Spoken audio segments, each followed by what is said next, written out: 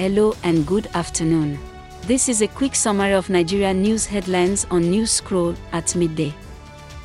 Visit app.newscroll.info and you can leave your opinions, ask questions, and share your knowledge with the growing community. I am Lola, and today is September 19, 2022. Here are the top Nigerian news headlines, filtered from multiple sources. According to Vice President Osinbajo, Queen Elizabeth II was a monarch for all seasons. Report by Daily Post. Number 2. The Senate moves to reduce 12 trillion naira 2023 budget deficit through the Finance Act amendment. Report by Nairametrics. Our final three headlines are as reported by Tribune NG, Daily Post and Niger News.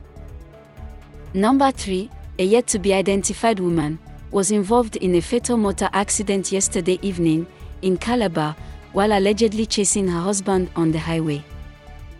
4. Gridlock and tensions rise as the National Association of Nigerian Students ground Lagos International Airport over the still ongoing ASUU strike. 5. Atiku Abubakar is seen hanging out with former Big Brother housemates and content creators in Lagos State. This rounds up the headlines at midday today from Newscroll.